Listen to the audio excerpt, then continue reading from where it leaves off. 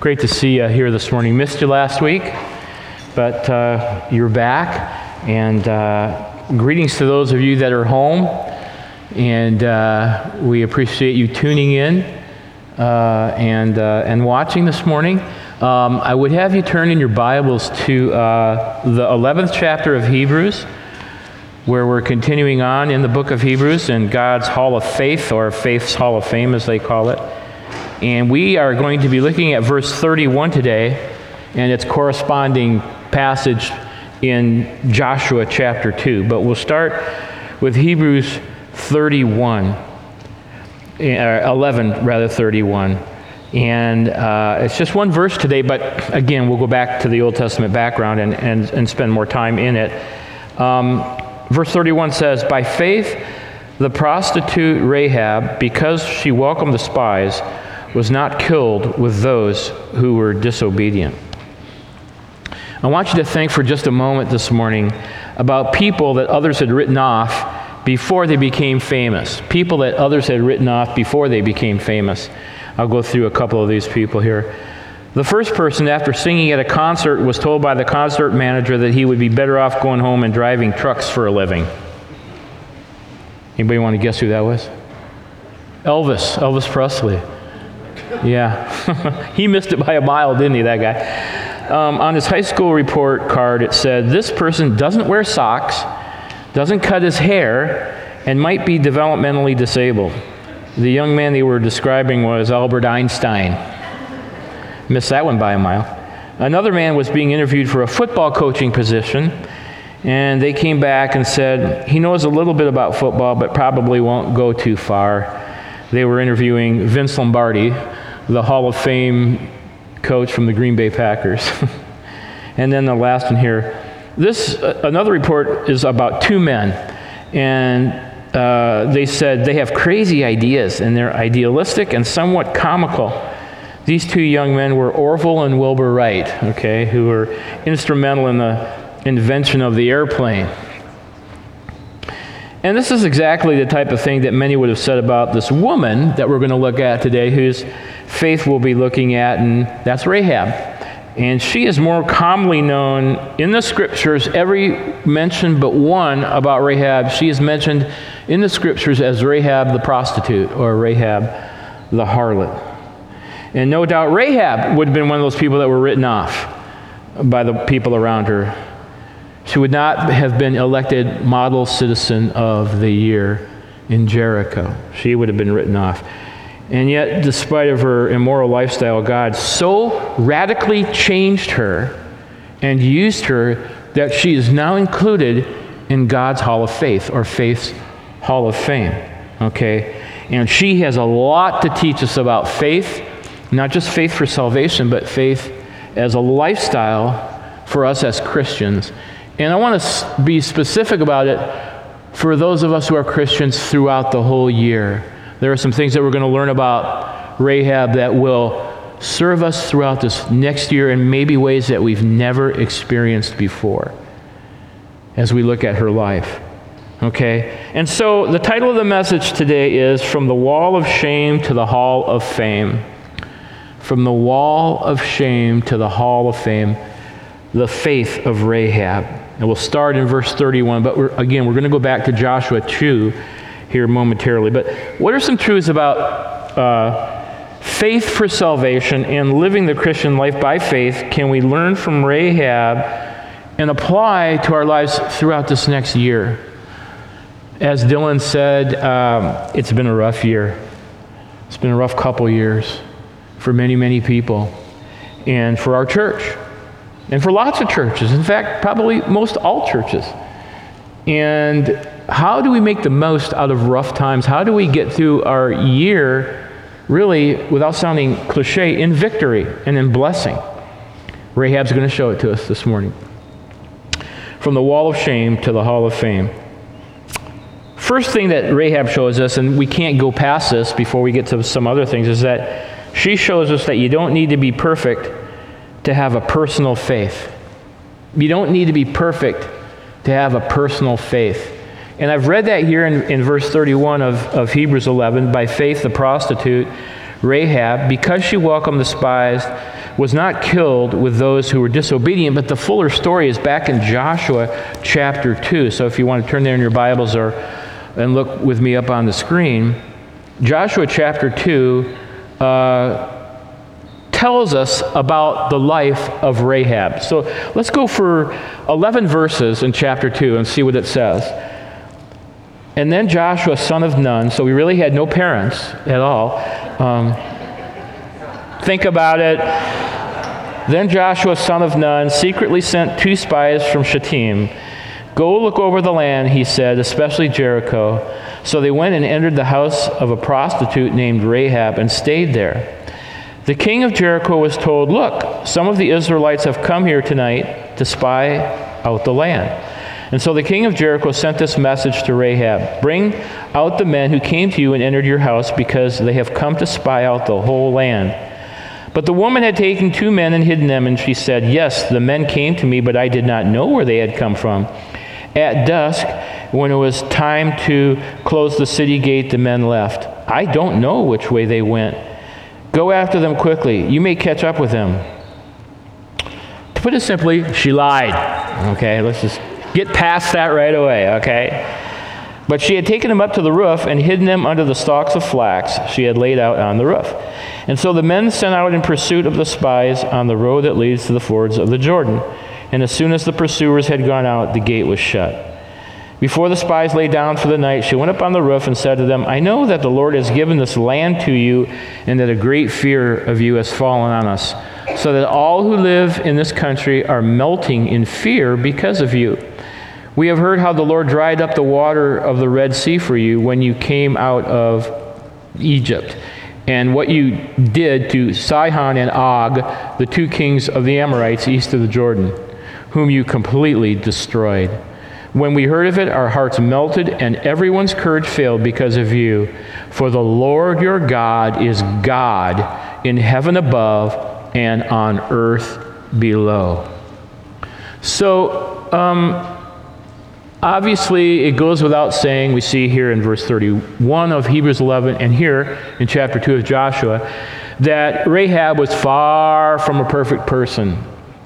Far from a perfect person. She was a prostitute. And this is mentioned in every time that Rahab is mentioned, every passage refers to as Rahab the prostitute, or in some of your versions, Rahab the harlot. There's only one out of all the places in Scripture where she's not mentioned with that title. And yet here she is in God's Hall of Faith, God's Hall of Fame. You know, you'd be surprised how many people feel like they need to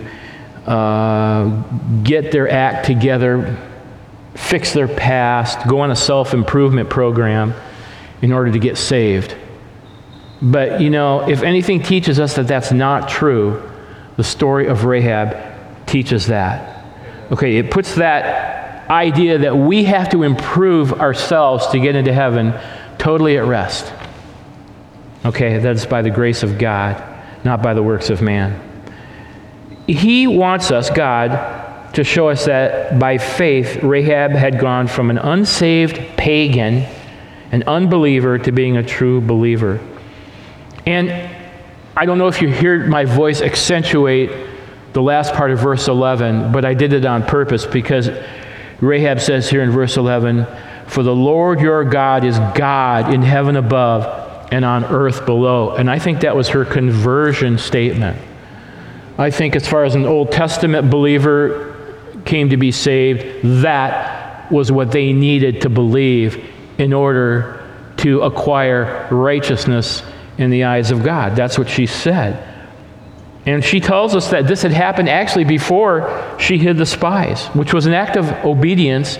Even though she lied, it was an act of obedience. Figure it out for yourselves. That's just the way it is. Okay? Don't say, why did she lie? I don't want to answer that question, okay? Because I don't know. She just did, and it was God's will. Sort of. Anyway, here's the deal.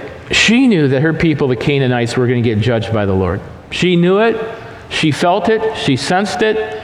She was aware of it, that the Canaanites were going to be judged by God, and she did not want to come under that judgment.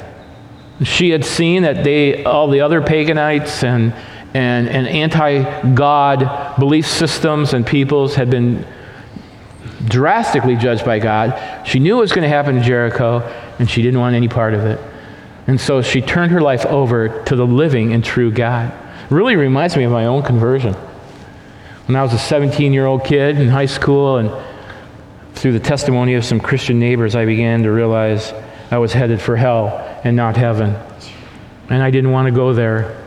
And I began to study the New Testament, and I began to study what Jesus was all about, all without anybody knowing about it. And I soon realized that I was under judgment.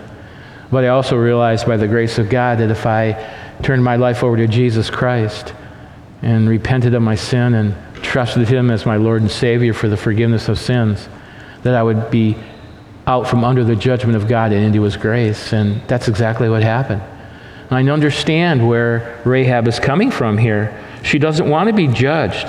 And take no shame in receiving Christ as Lord and Savior so that you're not coming under the judgment of God. Jesus says if your eye keeps you from being in heaven, pluck it out.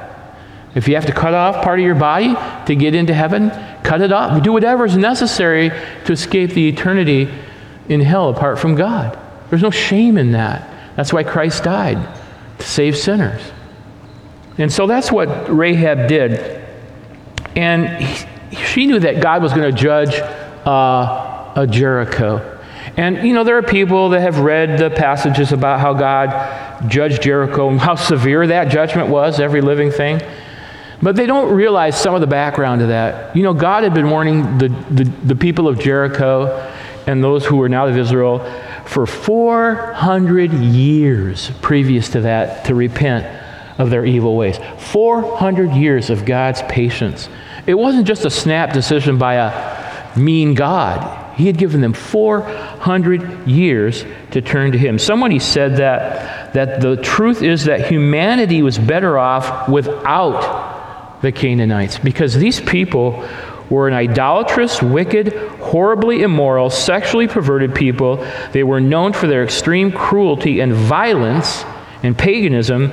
Among other things, they would frequently put live babies in jars and build them into their walls as foundation sacrifices. I could go on and on about their lifestyle, but I don't really need to. And Rahab knew that they were going to come under judgment. And she turned to God, and God graciously granted her new life through faith. That's a miracle. Because Rahab and her family were the only ones, as far as we can tell, in the whole city that turned to God and were saved. And yet, aren't all conversions miracles when you think about it?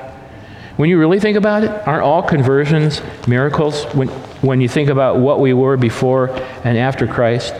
I think we're, at the risk of offending anybody here this morning, I think that before Jesus, we were all Rahabs and Canaanites. And I hope that doesn't rub your pride the wrong way. Actually, I do hope that rubs your pride the wrong way. Because none of us should be proud about the fact that we got saved, right? This is an act of God that we didn't deserve. I love what the Apostle Paul said in the second chapter of Ephesians. Listen to what he said, chapter 2, verses 1 through 7. And the first finger is pointed out, but then all of a sudden he changes fingers.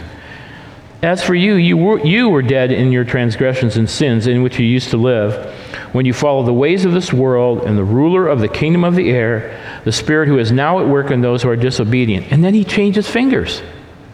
He says, and this is Paul, the Pharisee, maybe one of the most righteous people in terms of obeying the law on his own in all of history. And it says, all of us lived among them at one time, gratifying the cravings of our sinful nature, following after its desires and thoughts. Like the rest, we were by nature objects of wrath. But because of His great love for us, God, who is rich in mercy, made us alive with Christ, even when we were dead in transgressions. It is by grace you have been saved, and God raised us up with Christ and seated us with Him in the heavenly realms in Christ Jesus, in order that in the coming ages He might show the incomparable riches of His grace expressed in His kindness to us in Christ Jesus. Yeah, praise God. And so, we're all really Rahabs. Paul knew he was a Rahab. We need to know we were Rahabs, and it was by God's grace. He made us alive with Christ. And how blessed we are. And I will call for an amen at this time in the service. Amen? Okay. I'm trying to cut down on my amens, but I couldn't help it there. So the truth is that Rahab had been hearing about the God of Israel for a long time. Her heart had been touched and convicted by the Holy Spirit and finally converted. She humbly, repentantly refers to God as Yahweh 4 times, 9, 10, 11, and 12. She's truly, truly, truly believing in the true God of the Old Testament. And God graciously, sovereignly, kindly, mercifully picked her out from among the Canaanites to believe, and she did. And I want you to think about that for your own lives. And think about the world around you, your neighbors, your coworkers, your schoolmates, the people you go to school with. And then I hope you get a lump in your throat and think how gracious God has been to you and I to give us new life in Christ. Think about that this new year. But so he uses Rahab to show us that our past sin doesn't disqualify us for salvation. I never know who's out there watching. Someone might have turned to YouTube or to Facebook page or whatever just because, and they may not know Christ. And they may think that they're not good enough to get into heaven, and that would be true. But they ought to also know that however good or bad they are is not a barrier for God to bring them into the kingdom of God. Okay? Because Christ died to save sinners. I mean, you look at his earthly life in the Gospels. I mean, he's saving bad people all over the place. We could go into detail. This is why at Christmas time, I always love, I didn't do it this year, but I love talking about the shepherds. Everybody goes, oh, the shepherds. No. These were addicts, they were alcoholics, they were thieves, they were squatters. They weren't even allowed to testify in court, their reputations were so bad. And yet who does Jesus pick to go find the Christ child? It's just wonderful. No life has sinned too much for God to not be able to save them on the basis of what Christ did. Okay, now we got Rahab saved. Okay. And we're learning here, you don't have to be perfect to have a personal faith in Christ. If you're here and you're not saved, you don't have to reach perfection or go on a self-improvement program. Christ already did that for you. And if you're online, the same is true. Don't let Satan play a mind game with you and make you think that you're the one exception to coming to faith in Christ because you're so bad and you messed up so awfully in the past. That's a lie from hell. God can save anybody he wants to. Just turn to him. But now she's saved, and we're going to go into a next phase here, a next point under this this message. And she not only gets saved, but here's what she does. She shows us now how to have powerful faith as a believer. Powerful faith as a believer. This new year, as last year, and as the year before, and the year before, and the year before, we all have and will face some challenges. We're going to face some dilemmas, and we're going to face some what look like impossibilities, some difficulties and needs that we face every year. Every year. Some are bigger, some are smaller, but we're all going to face them. Okay? And the point here is that even though she'd been a prostitute and a Gentile sinner, she was set up for us as a model of saving faith. But we're also shown here the second truth about faith that we can learn from Rahab, and it's this. Please, if you don't write anything down or remember anything from the message, I really want you to remember this, and it's this. Rahab shows us that living by faith means looking forward to what hasn't happened yet. Rahab teaches us that living by faith means looking forward to what hasn't happened yet. And God is going to call you and he's going to call me to do that, if not dozens of times, hundreds of times this year, both individually and as a church family. and as a church family. He's going to call us to look forward to what hasn't happened yet. And to the degree that we succeed at doing that is to the degree that we will succeed in our Christian life and in growing more as a Christian person. Okay, so let's get into this. Rahab saw the unseen. And this is another great definition of living by faith. That's what Hebrews 11 is about. And that's why I'm taking each person as much as I can individually. That God could teach us over and over again in different ways, but saying the same thing, that living the Christian life is living life by faith in the unseen. What we haven't seen or acquired yet. Okay? That's what it means. Now, what I'm going to introduce to you now, as we go back to Joshua chapter 2, is a formula. And I don't like using the word formula. It sounds antiseptic, and it's not my favorite word, but I couldn't think of another word, so I'm going to call it a formula, this message today. And we need the formula that Rahab shows us to really, really excel and grow and improve our Christian life this new year. And goodness knows we're going to get the opportunity. You can't escape it. The question is, what will you do with the opportunity? Will we fold like a cheap wallet? Or will we stand up and declare to see the unseen? Those are the two choices.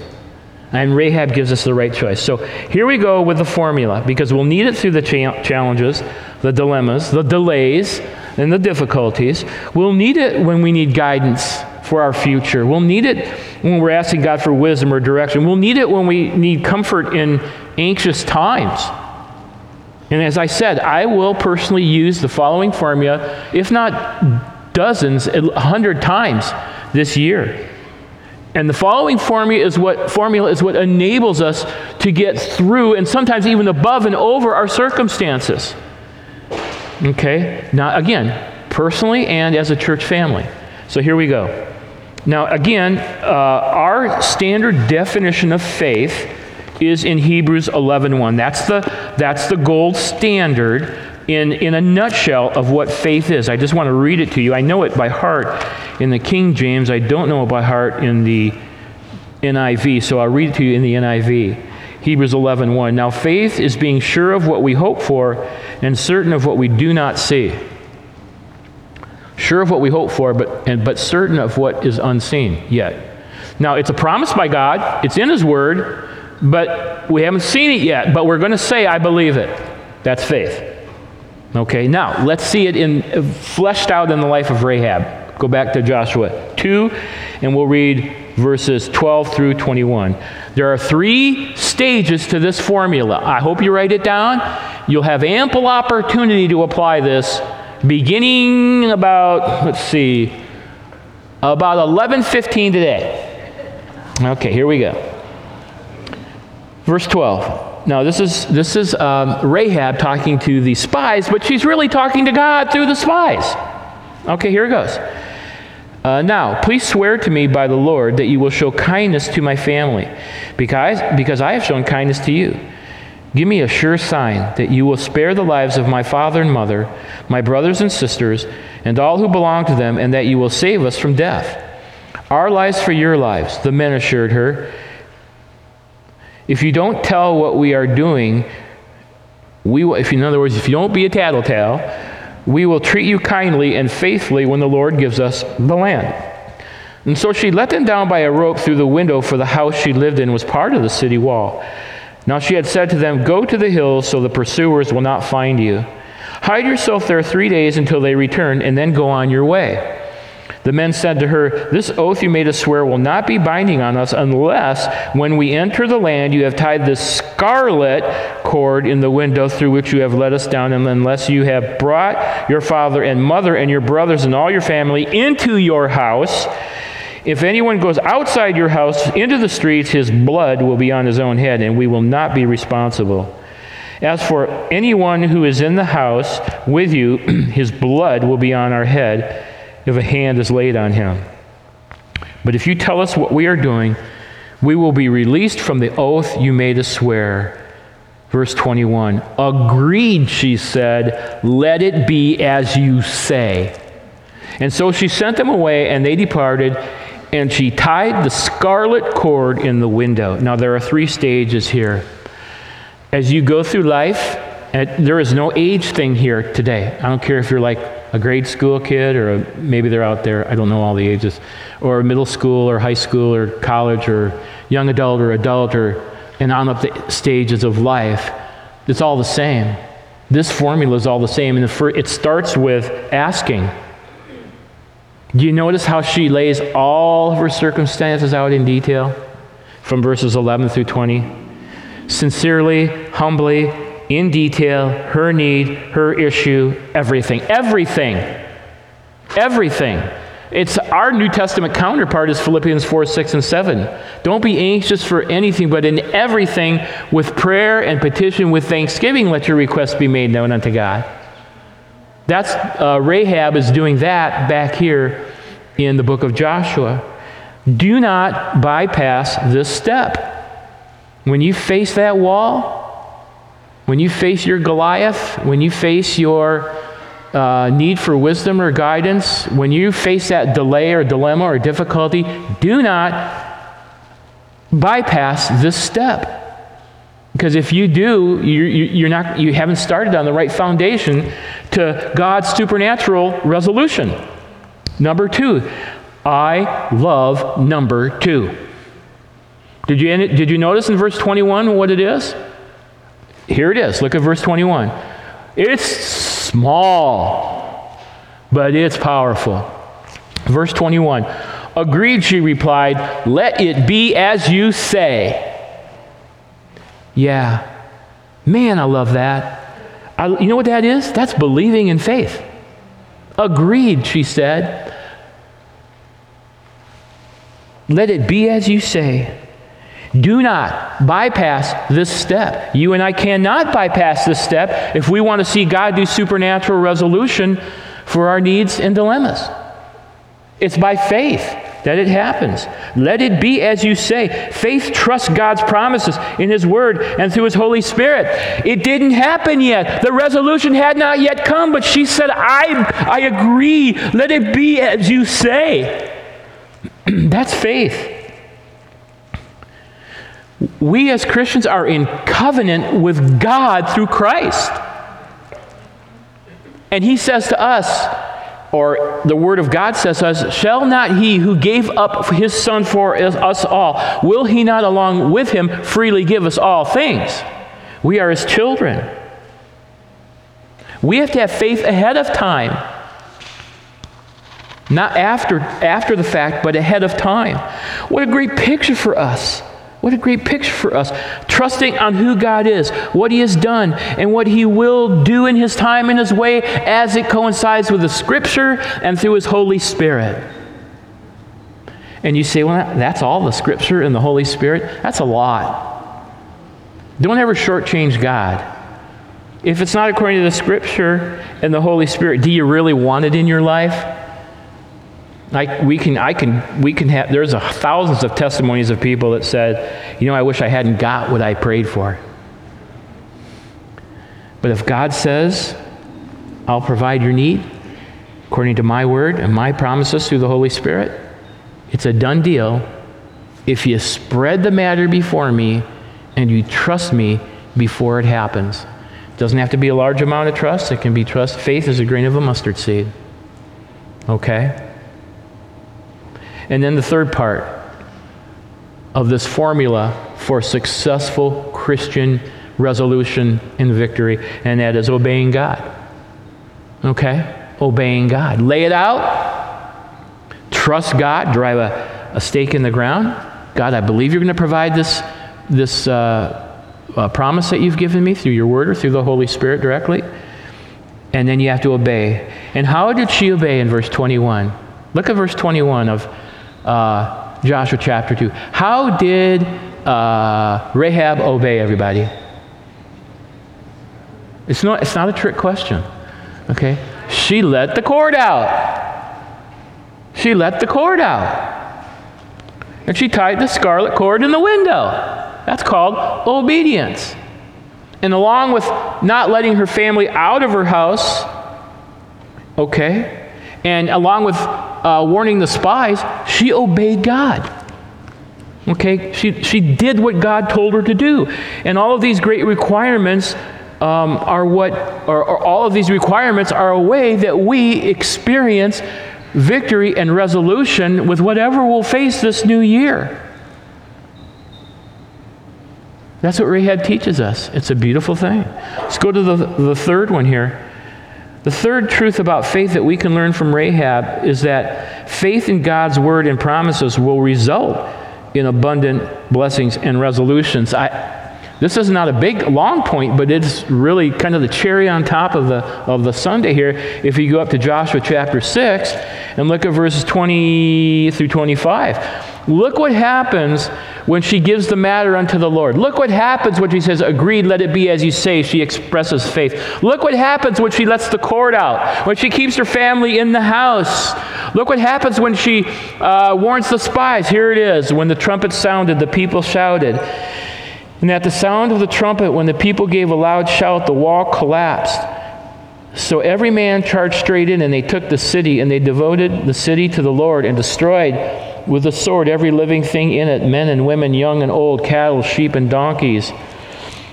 And Joshua said to the two men who had spied out the land, go into the prostitute's house and bring her out, and all who belong to her in accordance with your oath to her. And I'm thinking, how did that happen? The wall collapsed. I'll tell you how it happened. It happened because God wanted it to happen. It was a miracle. It was just a miracle. Okay, let's keep going here. Where did I leave off? Verse 21. Thank you. 22. Joshua said to the two men who had spied out the land, go into the prostitute's house and bring her out, and all who belong to her, in accordance with your oath to her. So the young men who had done the spying went in and brought out Rahab without a speck of dust on her. I threw that in there, but I just had to. Her father and mother and brothers and all who belonged to her without a speck of dust on them, no drywall dust on them. They didn't have drywall back then. And they brought out her entire family and put them in a place outside the camp of Israel. And they burned the whole city and everything in it, but they put the silver and gold and the articles of bronze and iron in the treasury of the Lord's house. But Joshua spared Rahab the prostitute with her family and all who belonged to her, because she hid the men Joshua had sent as spies to Jericho, and she lives among the Israelites to this day. I'll tell you what, is there any better place in the Bible where the miraculous deliverance and resolution and blessing of God is shown to those who spread the matter out before the Lord, who trust in faith that He'll be true to His promises and to His Holy Spirit and obey Him? Is there any place in Scripture that it's clearer that God will provide abundant blessings and abundant resolution, escaping from or through terrible situations? What greater result from Rahab's faith could come from that? Listen, God doesn't want us to have a new year, where we feel defeated. You agree with me with that? He doesn't want us to go through a new year where we feel defeated all the time. He's not going to spare us from trials. I'm not going to lie to you about that. But He doesn't want us to go through the new year feeling defeated and under our circumstances. But if we lay it before the Lord, if we say, agreed, let it be as you say, Lord, according to your promises and your faithfulness, and we obey Him in whatever it is that is our part to obey Him in, we will get the kind of resolution and victory in His time and way, but we'll get the kind of resolution that is talked about here for Rahab and her family. Don't even doubt it. Just don't doubt it. All right, let's go on. A few more here. Switching gears. Fourthly, the fourth truth about faith we can learn from Rahab is that Rahab teaches us that true faith is always accompanied by fruitful works. True faith is always accompanied by fruitful works and growth and obedience. It's not just I believe. It's I believe and I'm obedient and I'm growing in fruit and works to God. Go back to James chapter 2. This is where we have one of the other mentionings of Rahab in James 2. And it's in context of a whole argument about does faith and works and how they interplay with each other in the salvation experience. But I'm just going to read you verse 25 and 26. In the same way, was not even Rahab the prostitute considered righteous for what she did when she gave lodging to the spies and sent them off in a different direction? As the body without the spirit is dead, so faith without deeds is dead. And what that's saying here, because this is a whole message in and of itself, and I'm not going to go through a whole nother message, but basically what it's saying about Rahab is this. Rahab shows us that true faith always issues itself in action. If a faith in Christ is really true, there's going to be action, works, growth, spiritual fruit to back it up. Now, don't ask me what level. Jesus said some 30%, some 60%, some 100%. I'm not about amounts here. But if we're truly a Christian, Rahab shows us, if we're truly a believer, there's going to be some works, fruit, obedience, and growth in our lives that shows us that we are. I'm not going to say this a variety of ways here. Faith that saves is always accompanied by works that confirm that faith. Jesus said in John 15, I don't have this for the screen, you didn't choose me. I chose you. And I ordained you to go and bring forth fruit, and that your fruit should remain. That's what Jesus said. I chose you, and the result of reality of that choice bears itself out in spiritual fruit and growth and works and obedience to God. Doesn't mean we're perfect people, obviously, but it does mean there will be works that result. Now, the end of that passage in Ephesians chapter 2, listen closely. For it is by grace, verse 8, Ephesians 2, that you have been saved through faith. And this not from God, not from yourselves, it is the gift of God. So we not only are saved through faith, that faith is God's gift to us. I'm going to read it again. For it is by grace you have been saved. God saved us by His grace through faith, and that faith doesn't even come from us. It comes from God, not by works so that no one can boast. And here's the verse. For we are God's workmanship created in Christ Jesus to do good works, which God prepared in advance for us to do. I always think, I wonder what good works He had prepared in advance for me to do. I hope I don't miss any of them. You know, I want to do all the ones He said that He prepared in advance for me to do. But a true faith results in obedience and works and fruit and growth. Okay? I love the story of 4 preachers. So you know this is going to be a long story, right? No, I'm kidding. There's a story about 4 preachers who were discussing the merits of the various Bible translations. One preacher liked the King James Version the best because of the poetry of the language, and another liked the American Revised Standard Version because of its being closer to the original Hebrew and Greek language. The third preacher liked the New International Version because of its up-to-date vocabulary, but the fourth preacher was silent for a moment, and he said, you know which translation I like the best? I like my mother's translation the best because she translated the Word of God into her life. And it was the most convincing translation I ever saw. How well are we translating the words of the Bible in how we live our lives?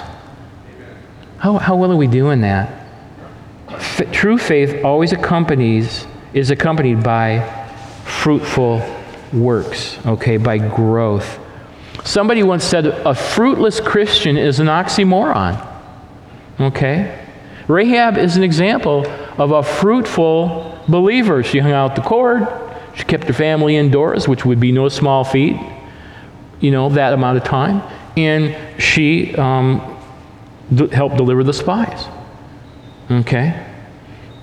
Obedience, works, fruit. Proving her faith by her works. We don't get saved by works, but our works show that we have been saved. God declares us righteous by his sovereign grace through faith, but that finished work is demonstrated or evidenced by works. I like this statement by the late Adrian Rogers, one of my all-time faves. I've been waiting all week to read this. He said, nature forms us, sin deforms us, the world conforms us, education informs us, but faith transforms us. I was expecting kind of an ooh or an ah after that, but I guess I was wrong. Too much sugar the last week, and you're just kind of, But here's a woman who was transformed by faith. Someone else put it this way: if we were arrested for being a Christian, would there be enough evidence to convict us? Someone put it this way: no fruit, no root. Okay. Let's go to the last 2 points here about Rahab. The fifth truth about Rahab, about faith from the life of Rahab is Rahab's situation shows us that faith in the blood of Christ is what enables the soul of a sinner to be saved. Faith in the blood of Christ is what enables the soul of the sinner to be saved. What color was the cord that Rahab hung out the window? I almost yelled it, so I'd get a good answer later on, right? But it's scarlet. It's scarlet. It's red, okay? That's a red cloth. Reminiscent of the Passover lamb that was killed and smeared on the doorposts and the lintels of the house, forming the shape of a cross, when the angel of death passed over the Israelites' homes because blood was shed and saved them from being destroyed. Now, again, what does the scarlet cord represent? In general, safety through sacrifice. Safety through sacrifice. Now, I know some of you are thinking, you're pulling the rabbit out of your hat with this one. And you got to be careful of being a hyper-typer. You know what a hyper-typer is? They take everything in the Old Testament and they make something else out of it, right? Especially like from the books of Leviticus or... So, and this represents that, and this represents that, and they go way overboard. I don't think I'm going way overboard here. Okay. In fact, Clement of Rome, an early church father, thought the red cord was a symbol of the blood of Christ, and Rahab was a symbol of the church because through it she obtained safety for her family.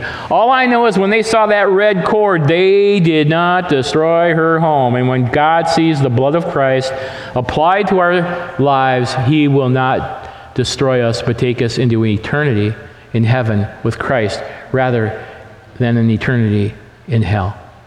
Praise his name. Okay. 1 Peter 1, 18 through 21 just kind of finishes off that thought. 1 Peter 1, 18 through 21, it says, "For you know that it was not with perishable things, such as silver or gold, that you were redeemed from the empty way of life handed down to you from your forefathers, but with the precious blood of Christ, a lamb without blemish or defect." And so this picture here with Rahab is a picture of the blood of Christ that enables the soul of a sinner to be saved. And then our last point this morning here, what we can learn from the life of Rahab is that faith enables us to grow forward beyond our past. Rahab teaches us that faith enables us to grow forward beyond our past. And now we're going to go to the verses in the Bible that do not mention Rahab as a prostitute or a harlot. Yes, this is going to be good. Matthew chapter 1. Get your Bible there or look up on the screen. It's that greatest of all genealogies in the Bible. Okay? It goes from beginning to end. Well, almost beginning to end. And I don't obviously have time to read through this because we're going to take the Lord's Supper here in a moment. But I want us to look at verses 5 and 6. And I've been struggling with this word salmon because I want to say salmon. We're from the Northwest here. Okay. Isn't this how we spell salmon? Yeah. So Salmon, the father of Boaz, Salmon, the father of Boaz, whose mother was Rahab, Boaz, the father of Obed, whose mother was Ruth, Obed, the father of Jesse, and Jesse, the father of King David. And then it goes up in verse 16, it says, and through David came Christ the Messiah. So what's the point here? Faith enables us to grow forward beyond our past. Faith in Christ enables us to completely put our past behind us. And some of us have a past. Some of you are sitting there, Mitch, I got a past. Man, do I ever have a past. And you know some of that, Mitch, because you've known me for a year or 2 or 10 or 30 or whatever. But don't we all have a past, really? But, some of us are bound by our past. Satan is good at that. He's good at making us slaves to our past and thinking that past defines me. It defines me. It's much more so than I want to be defined. I failed. I sinned. I bottomed out. I deep sixed. I just bombed. And I can't get that off me or out of me or away from me. Well, I got good news for you. If Rahab could do it, so can you. Okay? Your past is a thing of the past. Now, that's what the devil doesn't want you to know and experience, nor me. Do you ever find yourself cogitating about something you did 1, 2, 10, 20, 30, 50 years ago? It's gone. And that's where we get the genealogy. It's the only place where she is not mentioned as the prostitute. Her past is wiped out. Why? Because she entered into the line of Christ. And when we entered into the line of Christ by God's grace through faith, our past was erased in the sight of God. It's gone, whether we feel, think, or act like it. Too often, you and I as Christians live a lie. And the lie is that our past is still seen by God, when it's not.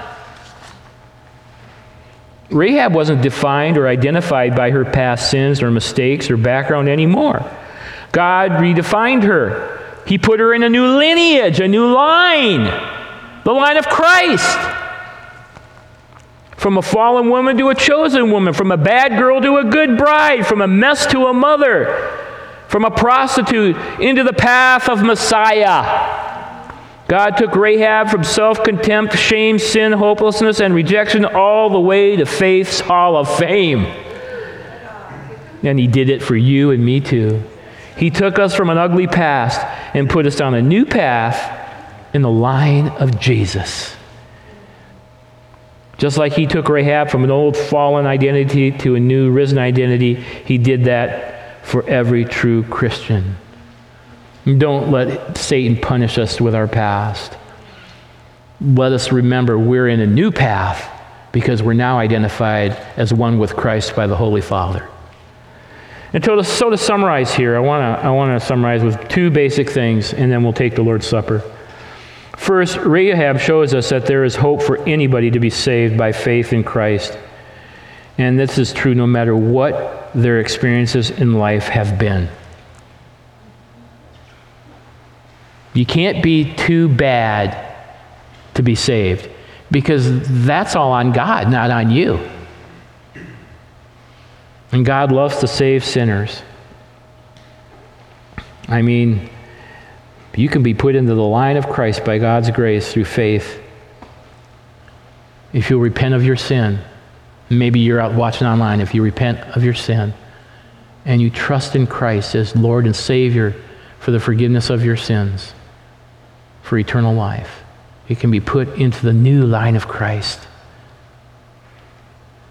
And for those of us that are believers, it shows us here that once we're in God's family, faith in His Word and His power and His presence and His promises will give us victory and resolution over the intimidating, difficult, confusing circumstances that we will face this year as a church and as individuals if we trust Him. Sound good for this new year? Sounds good to me. I didn't get a good one on that, so I'll try it again. Sound good to you this new year? Yes. Amen. All right, let's pray. Father God, thank you for this incredible incredible picture of Rahab. Thank you. Help us to apply it to our lives and not get robbed of the resolution and the renewal and the revival and the reconstruction of our lives that you so want to give us. And for anyone here right now, they're facing already, it's a new year, but they're facing challenges. They're facing confusion. They're facing delays and dilemmas and difficulties right now as they're sitting in their chair. Help them to go through that formula, even if they have to go through it 1,000 times. Help them to go through that formula, laying it before you, saying, agreed, let it be as you say, in faith, and obeying you in the areas that they are shown, and then watch you resolve. Thank you, Lord. In Jesus' name we pray. Amen. Now, as we take the Lord's Supper this morning, what I would like to do is go back to point number 5, scarlet cord. Remember, real simple, you know what I'm going to say already. But the scarlet cord represented the blood, it is typed out as, can be, the blood of our Lord Jesus Christ. Okay, it's really a safety through sacrifice picture. That cord hanging down provided safety for Rahab and her family. The blood of Jesus shed for our sins protects us and from the judgment of God and has washed us from our sin. And so as we take this symbol of the body and blood of our Lord Jesus Christ, let's remember that's what the blood of Christ is, a safety issue. And it's caused us to be washed and cleansed of our sin and to be born again through the grace of God into new life. And so I'm going to go to, and so we're going to just thank Him for this. I'm going to go to 1 Corinthians chapter 11 and share this with you, and then I'd have you partake after me. 1 Corinthians 11:23 says, "For I received from the Lord what I also passed on to you. The Lord Jesus, on the night He was betrayed, took bread.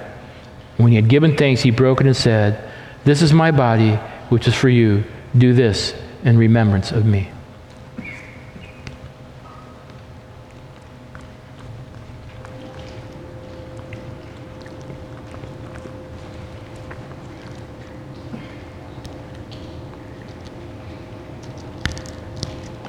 And then, in verse 25, in the same way after supper, He took the cup, saying, "This cup is the new covenant in my blood. Do this whenever you drink it in remembrance of me. For whenever you eat this bread and drink this cup, you proclaim the Lord's death until He comes."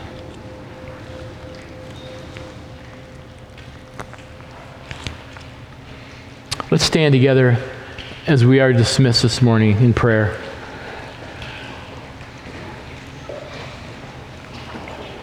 Father, we stand before you in utter gratitude that you give us ways to deal with life no matter what is thrown at us.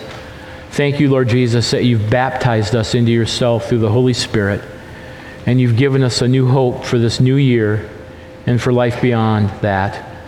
And God bless our family, church family, as we continue to look for a new pastor this new year, and as we bless the search committee as they endeavor to do that, and bless everything that we do to go to your glory.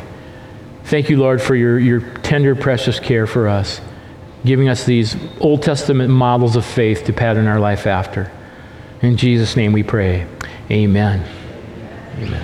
You're dismissed.